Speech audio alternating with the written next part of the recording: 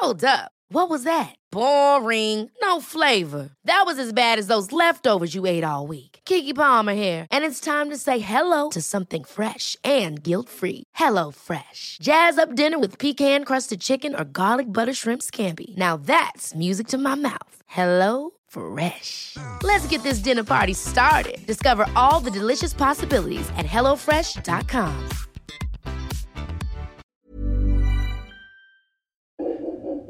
That's Domino. Let's just see if Domino stops barking. It'll be a dog going by.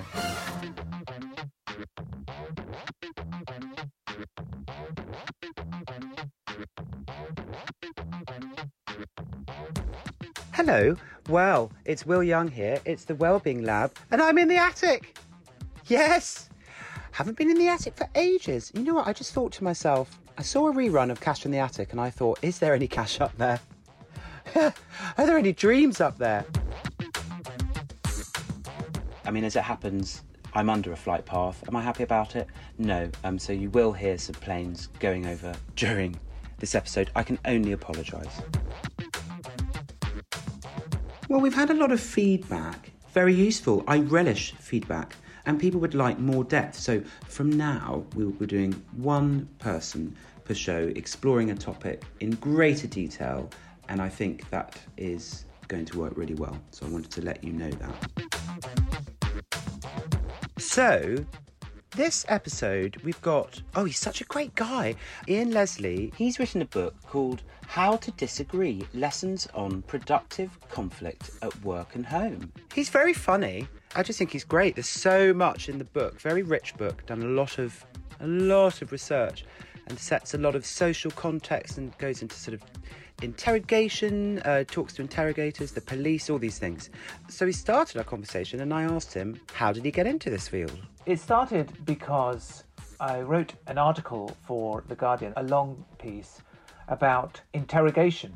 And I spoke to the world's foremost expert on interrogation, a guy who trains counter-terrorist police in Britain and elsewhere to talk to terrorists. But that's what got me thinking, because a lot of the things he was saying just seemed so fantastically pertinent, not just to these incredibly high-pressure, high-stakes situation of interrogation, but to just human interaction and difficult conversations generally, any conversation where there's some kind of conflict at stake. And it was talking to him that made me think, wow, first of all, this is an incredibly interesting thing. How do you have a really tough conversation with somebody who doesn't want to talk to you, doesn't like you, and certainly disagrees with you about a lot of things? But also, a lot of the things apply to all sorts of difficult conversations that we have in our lives, even with people you do like, even with people you love. These conversations can be really difficult, and a lot of the principles that he was applying seemed more widely applicable. And what they said was, most interrogators do this really badly, whether it's in the police or the army, and they do it completely counterproductively. So they go in and they say, right, you've got to tell me what you know, or I'm going to throw the book at you, or threaten other kind of dark punishments. And of course, that's exactly the wrong thing to do, because it just puts their defences up, it makes them shut down, and they're ready for a battle. That's what they came in for. Whereas the really skilled interrogators, like these guys, or the guys they train, do pretty much the opposite. They'll walk into the room and they'll take these guys by surprise, because they'll say, look, you absolutely have the right not to talk to me. Right? They don't mumble over that bit. They make it very clear, I'm not the one in control of it. You are in control of it. If you don't want to talk to me, that's fine. You can leave this room if you like. I can't tell you what to do. This guy can't tell you what to do. It's up to you. But look, I'm just really interested in how you got here. And they are genuinely interested, by the way. One of the things about this is you can't fake it. You have to be curious. And these hardened terrorists or criminals have been trained for years or prepared for years for this moment. Just open up and gush. And they've unexpectedly met somebody who actually seems to want to listen to them and to hear them, rather than somebody who comes in for a fight and wants to try and shut them down. Empathy seems to play a big part in all these areas of conflict. And you talk of how there isn't actually a word for talking through something, so you have a shared experience, so you reach a new conclusion. Because I don't like the word conflict. I actually don't do conflict. but it's interesting you highlight how there isn't a word for what we could be looking for. Yeah, because we say, argument, or let's have an argument about it, or let's have a debate about it.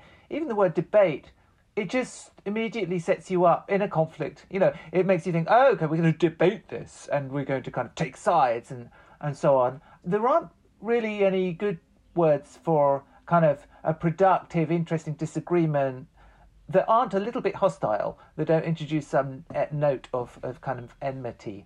And I think that's sort of symptomatic of the way we have approached it generally. We just think, oh, disagreement, that means we're going to have a fight. For most of us, that means, oh, God, I don't want to do that. And for some people, it's like, yeah, great, a fight. And neither of those reactions are ultimately very helpful. Yeah, and for some people, conflict, this is what I found fascinating in the book, is how conflict can be really tied into someone's identity. So the reactions that they're getting, they're not able to even hear you.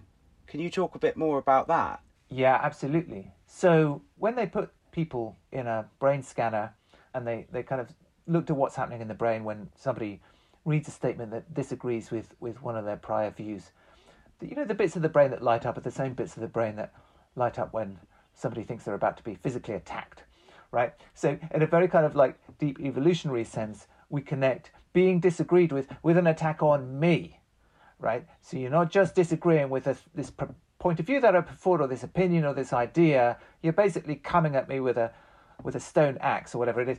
It's very difficult for us to get away from that, right? It's always just a little sense of tension and tightening when somebody directly disagrees with us. And a lot of the time, that means our immediate reaction is to do our best to put our fists up or whatever, is to defend or attack, which as a form of defense, so that we don't get hurt ourselves. And when both parties are doing that, then you just have a row, or one or both parties just leaves, metaphorically or literally leaves the room and just doesn't engage at all. And so a lot of the job of having a good disagreement is recognizing that feeling in yourself, also recognizing that it's happening to the other person, and doing your best to kind of lower your defenses and lower their defenses. There's a bit that I shared with my friends because I thought it was so great how people can get one of two reactions. So they can either go into a challenge response or a threat response. And you give an example of maybe if someone's giving a speech. So the challenge response is it will produce some sort of adrenaline, but also blood will flow to the brain and get the brain prepared. But in the threat response, there's sort of an increased heartbeat, but the blood doesn't get pumped to the right area. So it's almost like that area gets taken offline. That's right. I mean, you described it perfectly. Sports physiologists and psychologists are quite interested in this, as you can imagine. In a challenge state, right, everything's working a little bit faster, your blood's pumping a little bit faster, and that's good. It's actually kind of making you more physically alert and more mentally alert. So you want some nerves, right, and this applies to a good disagreement. It's okay to feel a little bit tense and a little bit kind of on your game, right? That can actually make you smarter. It can make the whole conversation smarter. But, if that reaction overshoots and goes too far and you move into a threat state, then that's the state in which you kind of basically shut down. I'm going to be as stupid as possible here because I don't want to engage in this. And I'm just going to say, oh, you're an idiot. You don't know what you're talking about. And it just sort of lowers the IQ of the whole conversation. So getting into a challenge state is good, but we've got to try and stop ourselves and stop the other person from moving into threat state. When you were doing the book, were there things that you were learning about yourself and how you reacted to things whilst you were writing it? And how have you moved on, going forward? Oh, absolutely. I mean, I'm part of the reason I wrote it is that I'm a fairly conflict-averse person myself, right? I'm not very good at it. And there are times when I've looked back and I thought, well, I really should have said something there, or I wish I had said something, either to defend myself or other people. Maybe I should have stepped in there and said that's not right, or I should have been, maybe I said that obliquely when I should have said it more directly, so on. I'm sure we all have these moments, right? And so because I talked to so many people who are very skillful at having these disagreements and making them go well, it's actually made me a lot more ready and open and confident about just disagreeing openly, and confident that I can do it in a way where it won't lead to an awful row, where I can put my opinions, views out in the open and say, look, this is what I think, and this is where I disagree with you. But because I've just followed some of the guidelines that I've learned, from the book and from doing the research, I feel much more confident about doing. This even applies at home, right? Well, of course. I would say that's one of the biggest places. Yeah, I mean, so, because one of the things that I learned was how damaging it is when you don't have these disagreements outright. When you kind of avoid them all the time, the disagreements don't go away. They just become passive aggression. They can become submerged into a kind of bitter, seething resentment. And that's not good for your relationship, right? So what I've learned, like with my wife, for instance, is I'm more likely to open up and directly disagree with her about things, and vice versa, and not to feel that when we're having a little row, because I'm not talking about really angry, like screaming matches here. I'm talking about, hey, no, I don't agree with this. That's not the worst thing in the world. In fact, it's perfectly fine and good and healthy. And if the kids are there, that's fine. It's not like we have to go into another room to do this disgusting thing called an argument with each other. It's fine, kids. People have rows. They still love each other. They still like each other. That kind of is a little culture change, I think, within my family that has happened since researching and writing the book. Through my own treatment, like going into treatment centres for trauma and a lot of therapy, lots of group therapy, one of the things that I learned was how to use language in a clean, safe way in a group, and also how to give feedback and carry that into relationships. So I'm really big on talking from the I position. I'm really big on actually having a real set model that keeps both of us safe when we're doing, I mean, in a way it is kind of feedback, which sounds very kind of like therapy speak. So I will say, you know, Ian, when I heard you say this, what came up for me was this. What I feel about it is this is what I prefer. And I really stick to that model with friends and in relationships with family and even in business, when I don't even think people realise that I'm doing it. They might maybe think, God, he's being a bit...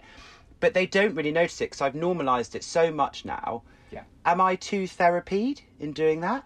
Well, no, I think what you've just said is important, because where I think this can go wrong is if people treat it as like a series of little techniques or tricks that I've picked up, and now I'm going to do one on this person, right? And it can come across like that when people are sort of still almost kind of following a script that they've learned. But I think once you've kind of absorbed it and you've just kind of absorbed it into the kind of rhythm of your conversation and your being, it doesn't become like that. It's just you've learned to kind of behave in a slightly different way, and you're being authentic. I mean, that's the important thing.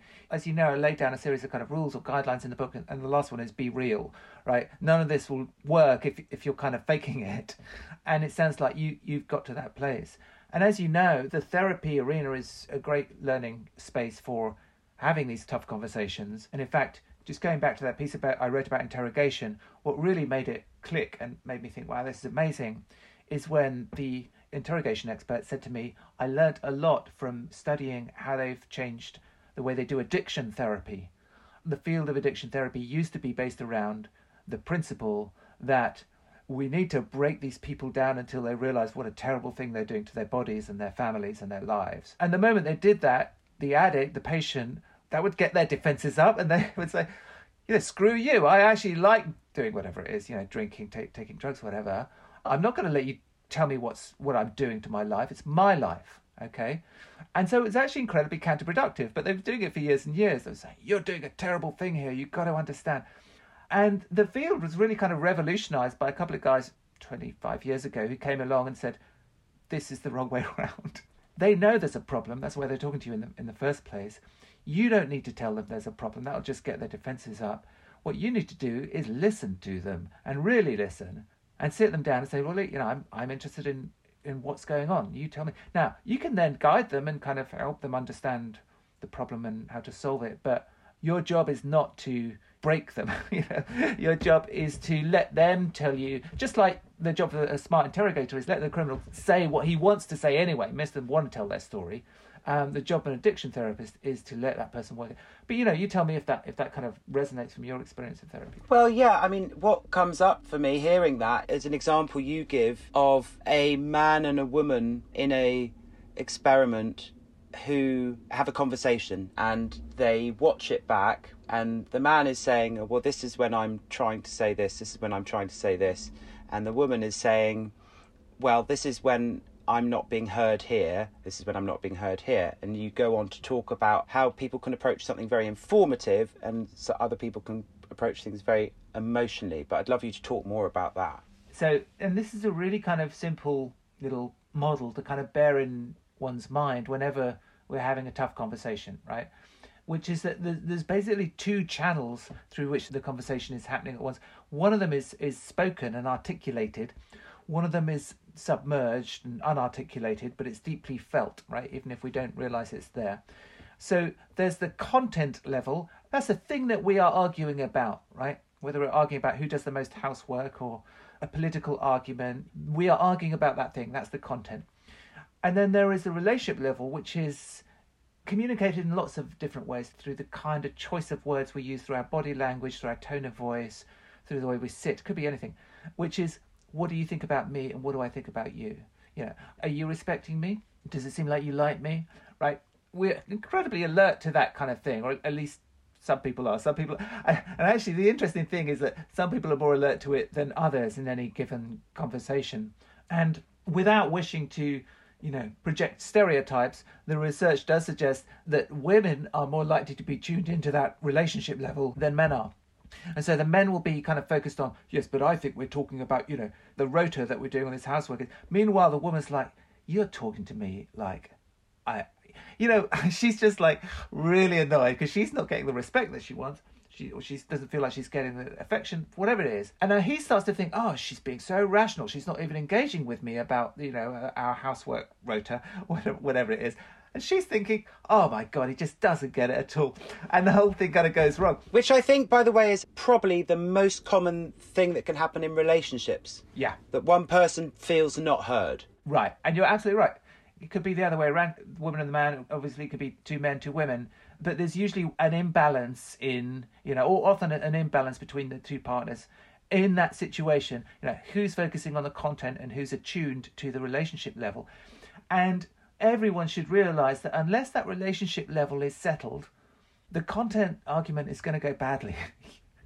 It's just going to disrupt what's going on, like sort of coming from underground and kind of disrupting whatever is on the surface. So how do you settle that? How do you... Right. Well, this is interesting because that leads to one of the principles that I talk about in the book, which is first make a connection. Before you get into the really difficult bit of the conversation, try and make sure that you settle that relationship level first in the conversation, right? I don't mean fix everything about your relationship. I mean just in that conversation, which could be with a stranger, could be someone with really well. Do your best to put that person at ease, to make them feel that you are listening to them. Best way to do that is to actually listen to them, by the way. Don't fake it. Just going back to some of our kind of more extreme examples, it's a sequencing thing. You fix the relationship bit first and then you get to the content. So hostage negotiators, right? When they pick up the phone to the person who's in the hostage situation, they don't actually immediately say, right, okay, how are we going to get these hostages out? What deal are we going to make? What are we going to... They spend a few minutes saying things like, hey, listen, I just want to say everyone's really impressed with the way you've been handling this so far. You've been really calm. I can tell you, you're going to be a good person to negotiate with. So, whatever it is, it just lowers the temperature of the conversation. It makes that person who probably is feeling extremely insecure feel a little bit more secure. And then that negotiation is going to be a lot more productive because that person's not going to be screaming and kicking and trying to prove how big they are all the time. Now, this applies to every kind of difficult conversation we have. If the other person is feeling really insecure and threatened, then they're going to react badly.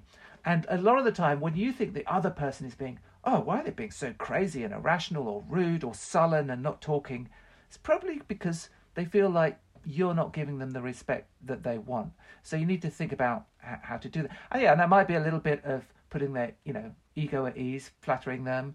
It might, but just be listening to them for a while properly. There's all sorts of things. But just showing that person that you're not just there to kind of push them around. Yeah, so how you set it out. I think you use an example in the book of the first 3 minutes, the most important, and then I think it's something like only 4% have a turnaround. If the first 3 minutes are bad, then 96% of the people end up not having a resolution. Yeah, because these things escalate, right? You can start off with just a little, hostility in the conversation. Maybe you do that by accident, but the other person picks up on it. and they become hostile. And then you notice them, they're like, why are they being hostile to me? And the whole thing kind of spirals. So particularly in that first stage of the conversation, you've got to be really kind of cognizant of that emotional relationship level. I'm going to interrupt this conversation while we go to a quick break, and we'll be back after this. There's never been a faster or easier way to start your weight loss journey than with PlushCare. PlushCare accepts most insurance plans and gives you online access to board-certified physicians who can prescribe FDA-approved weight loss medications like Wegovy and Zepbound for those who qualify. Take charge of your health and speak with a board-certified physician about a weight loss plan that's right for you. Get started today at plushcare.com/weight loss. That's plushcare.com/weight loss. plushcare.com/weight loss. Hey, it's Ryan Reynolds, and I'm here with Keith, co-star of my upcoming film, If, only in theaters May 17th. Do you want to tell people the big news? All right, I'll do it. Sign up now and you'll get unlimited for $15 a month and 6 months of Paramount Plus Essential Plan on us. MintMobile.com/switch. Upfront payment of $45 equivalent to $15 per month. Unlimited over 40 gigabytes per month. Face lower speeds. Videos at 480p. Active Mint customers by 531.24 get 6 months of Paramount Plus Essential Plan. Auto renews after 6 months. Offer ends May 31st, 2024. Separate Paramount Plus registration required. Terms and conditions apply if rated PG. So we have connection. What's the next principle? Let's go through your principles. The next one was let go of the rope. This was something that the interrogation expert said to me. He said, look, a suspect will often do something like they'll put their feet up on the table. And what they're trying to do is try and provoke you into a little power struggle. Because once you're engaged in a little power struggle, you're not going to get anything useful from them. You've got to get, it's just a waste, it's just running down the clock, right? And so I've learned to say, fine, if you want the feet on the table, I'm letting go of that rope. I'm not going to get into a tug of war with you over something like that. It's not what I'm here for. And Lawrence, the interrogation guy, said to me, it's very much like with children. Because, he's got children. One of the first things he says to the people he trains is, if you can deal with teenagers, you can deal with terrorists. Teenagers will throw up these things that they want to argue about. And you've got to basically pick your battles and say, well, no, I don't think I really want to have a tug of war with you about that. I'd rather talk about this other thing that I care about. So, look, one of the most common ways a disagreement goes wrong is that it becomes a battle for status and for power. Don't let that happen. Any way you can stop that happening. And that might be kind of putting yourself down a bit and letting the other person feel that they're the big guy in the room, right? If that's what they want to feel, fine. Is that any skin off your nose? Probably not, right? So, just don't let it become a status battle. Yeah, and then what would the next thing be? The one I was getting onto just there was giving face, right? Which is kind of, in any conversation, you want to put on your best face, you want to save face, you want to project your best face, your best kind of image, and so on. And the really kind of skilled disagreeers are experts not just at projecting their own face. They don't put too much work into that because they're kind of relaxed about how they're coming across. They're more interested in how could I make the other person look good. If they're going to back down, if they're going to agree with me, do what I want them to do, or say what I want them to, or think what I want them to think, I want them to do it in a way that they feel good about it, because otherwise they'll never do it. I want to give them, sometimes called the golden bridge of retreat, right? An honourable way to change their minds. And somebody who was really a genius of this was Nelson Mandela. And I tell a story in the book, which I'll just tell very briefly here, about how early in his presidency, actually just before democratic elections had been held and he was kind of president in waiting effectively, he was being threatened by the leader of a 15,000 strong white supremacist militia who were very angry about the prospect of a black president. And it was being led by this general who was a very, very kind of senior general in the South African army under apartheid. And Mandela thought, well, I can try and crush this guy because now I'm in charge of the army, but it might lead to a civil war. And actually, I want the country to be unified, so I don't want to start off like that. So the general, very surprised one day when he gets an invitation to Mandela's house. And not just to his official residence, but to his home in the suburbs. And he turns up, he expects the staff to open the door, and Mandela opens the door, and Mandela's got a big grin on his face.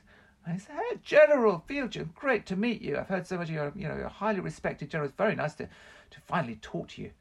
And he says, before we have the meeting proper, because they have a few other people there, he said, can me and you just go into the living room and just have a little chat? And he serves him tea. He says, do you take milk? Do you take sugar? Let me pour it for you.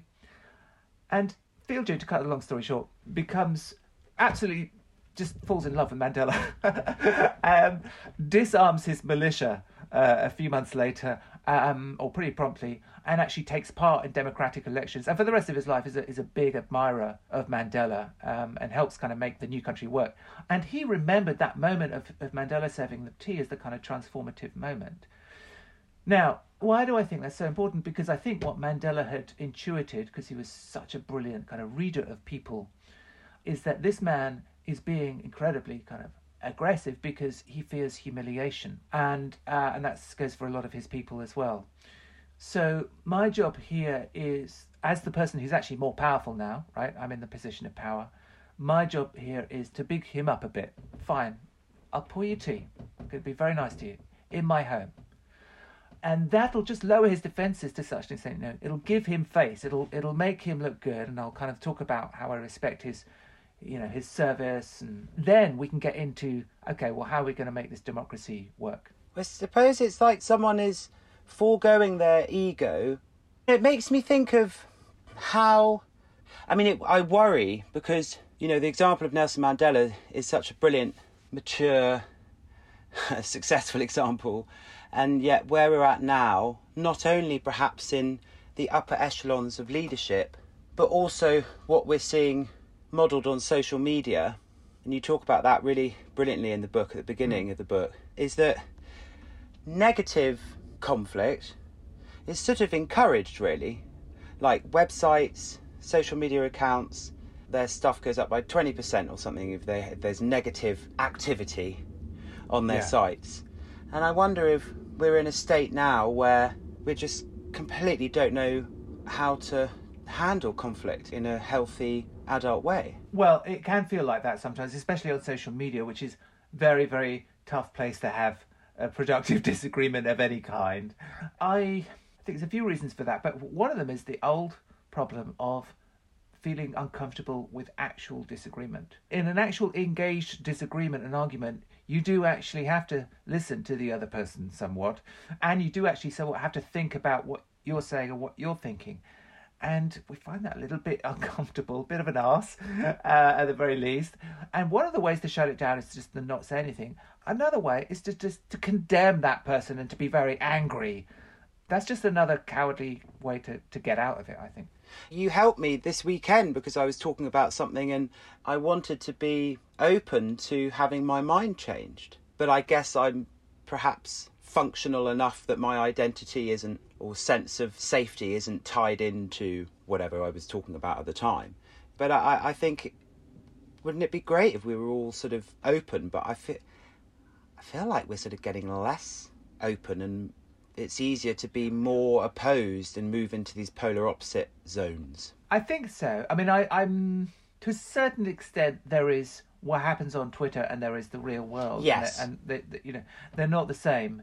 But yeah, there is a sense that, we'll go back to what we were saying earlier, and you just touched on it there, that if your point of view, your opinion is rooted in your identity, it becomes very closely associated with it, then you're going to feel much more threatened when your opinion is challenged, because it feels like an attack on you, right? Trying to kind of separate the view that we're thinking about, the opinion that we're thinking about, from who we are, just saying, it's fine, I can change my mind on this and it's not going to hurt me, I think is something we should strive to do, even if we see lots of other people doing the opposite. Yes, and I suppose I'm thinking for myself, maybe I should be more forgiving and allow other people to change their mind from maybe what they were thinking 10 years ago. Because often I can think, well, they did that then, they're going to be the same. But actually, maybe I should be more generous, and I'm thinking particularly politicians, and think, well, hang on, they're allowed to change their mind.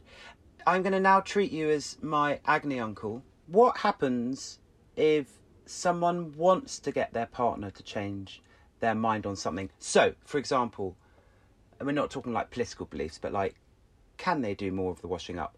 Can they occasionally take the dog for a walk? Yeah, okay. So I think the principle to bear in mind here is what we're talking about in terms of the interrogator doesn't walk into the room and say, right, you need to tell me what you're going to say. Because that immediately pushes that person into a defensive posture, right? And they push back. And it's the same thing when you want to persuade someone.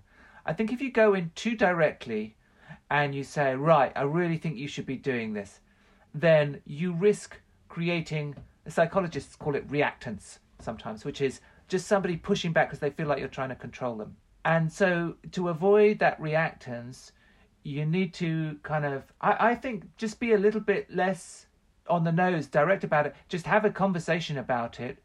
And in that conversation, let them know how you feel about it.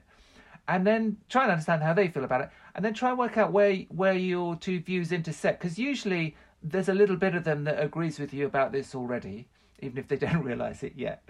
And if you can be sympathetic to their point of view, then, yeah. So I just think it's that thing of letting them work it out, you know, in collaboration with you, rather than you going in and saying, right, this is the way it is, and I'm going to hammer away at this point until you submit. Someone said to me once, I can't remember who it was, but they were very wise, and they said, you know, be mindful of where you have conversations. Because often couples will either have it in the car, very close proximity, or in bed, again, close proximity. That's really interesting, yeah. Yeah. The other thing about those two situations is that you're not face to face. No. So you know, you can't read the other's eyes, you know, expression in a way that you would. And that's why, you know, Twitter is so bad for this kind of thing. Because the more richness of information you can get from how the other person's feeling and thinking, the better. When you cut away those signals, either because you're not looking at them or because you're texting them, it's more likely that the argument becomes derailed.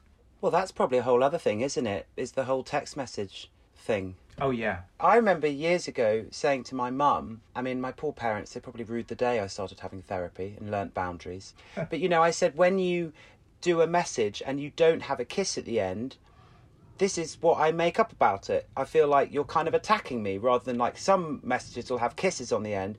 It was particularly to do with a certain subject, which I won't go into as well, by the way, to do with another family member. And I'd be like, then I'm feeling like that's quite aggressive. So like, can you either put a kiss on the end or never have kisses on the end? And I have to say, it made a massive difference.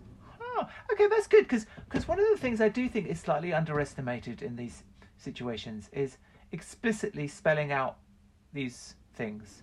Yeah. Because it feels a bit naff, doesn't it? Yeah. To say it. But actually when you do it, yeah, it can. And the same with disagreements, you know, even if you're, say you're in a team or at work and you say, this is how we do disagreement. We do it respectively. We welcome it. Don't sit on it. Let it out. It always feels a bit naff to do that, but you do it, and actually people really respond to it because they're like, oh, okay, so now I know how to do this. And your mum's probably like, okay, well, that makes sense. It's pretty easy for me to... Love a bit of honesty. Scandinavians do it very well. I've really enjoyed talking to you. Yeah, me too. It was a wonderful conversation. Very enjoyable. Ian Leslie, another find, I think. Bring him back. We're going to get emails. Bring Ian Leslie back. Really nice guy. As always, do let me know what you think about the conversation. And I'm sure we can come back to conflict in more detail another times, particularly within relationships, language used, all those kind of things. Maybe we're just whetting your appetite. We're teasing you. Someone has been in touch. I need to call this a section, something like, I mean, this is awful, but Communication Corner, I'm saying this because I haven't eaten yet. Communication Corner is probably one of the worst. Something corner, Anyway, I'm rambling. You've been in touch. Will, hi, hello. Thank you for another brilliant podcast. I'm really enjoying them. My pleasure. It's myself and Amy just beavering away.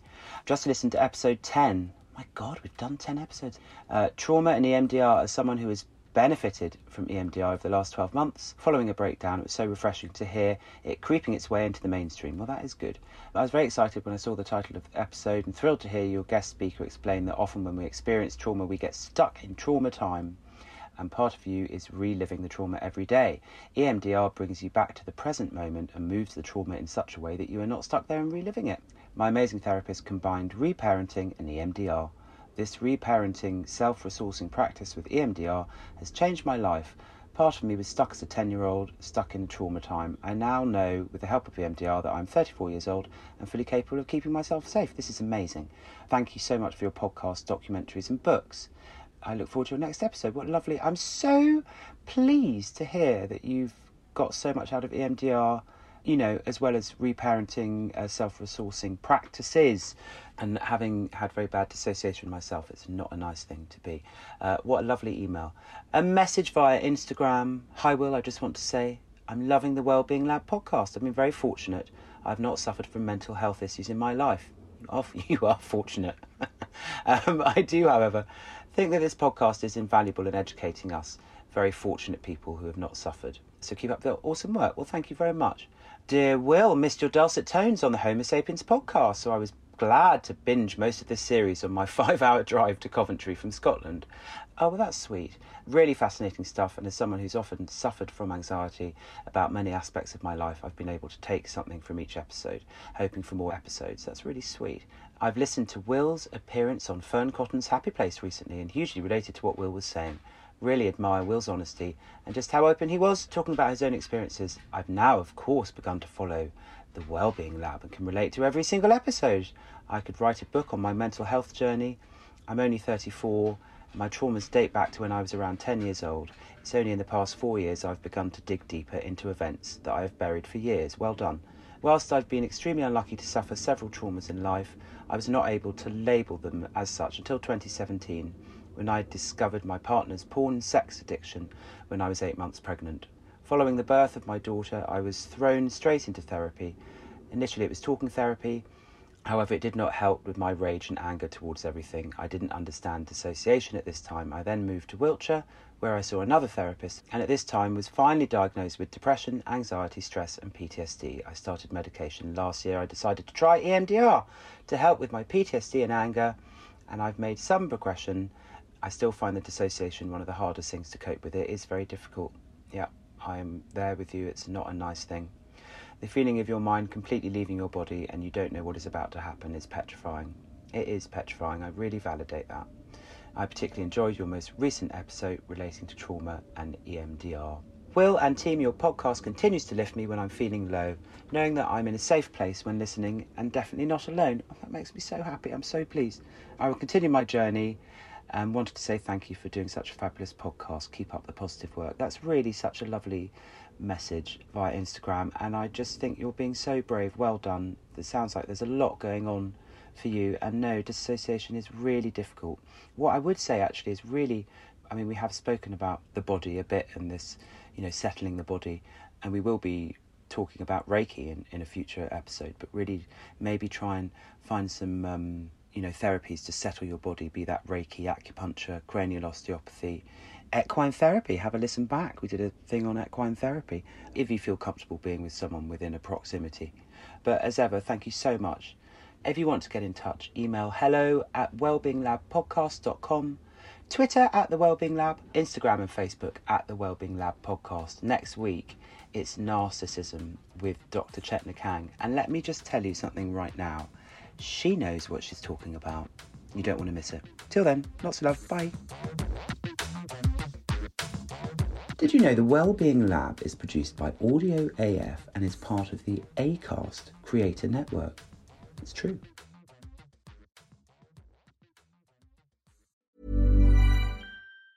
Ever catch yourself eating the same flavorless dinner 3 days in a row? Dreaming of something better? Well, HelloFresh is your guilt-free dream come true, baby. It's me, Keke Palmer. Let's wake up those taste buds with hot, juicy pecan-crusted chicken or garlic butter shrimp scampi. Hello Fresh. Stop dreaming of all the delicious possibilities and dig in at HelloFresh.com. Let's get this dinner party started.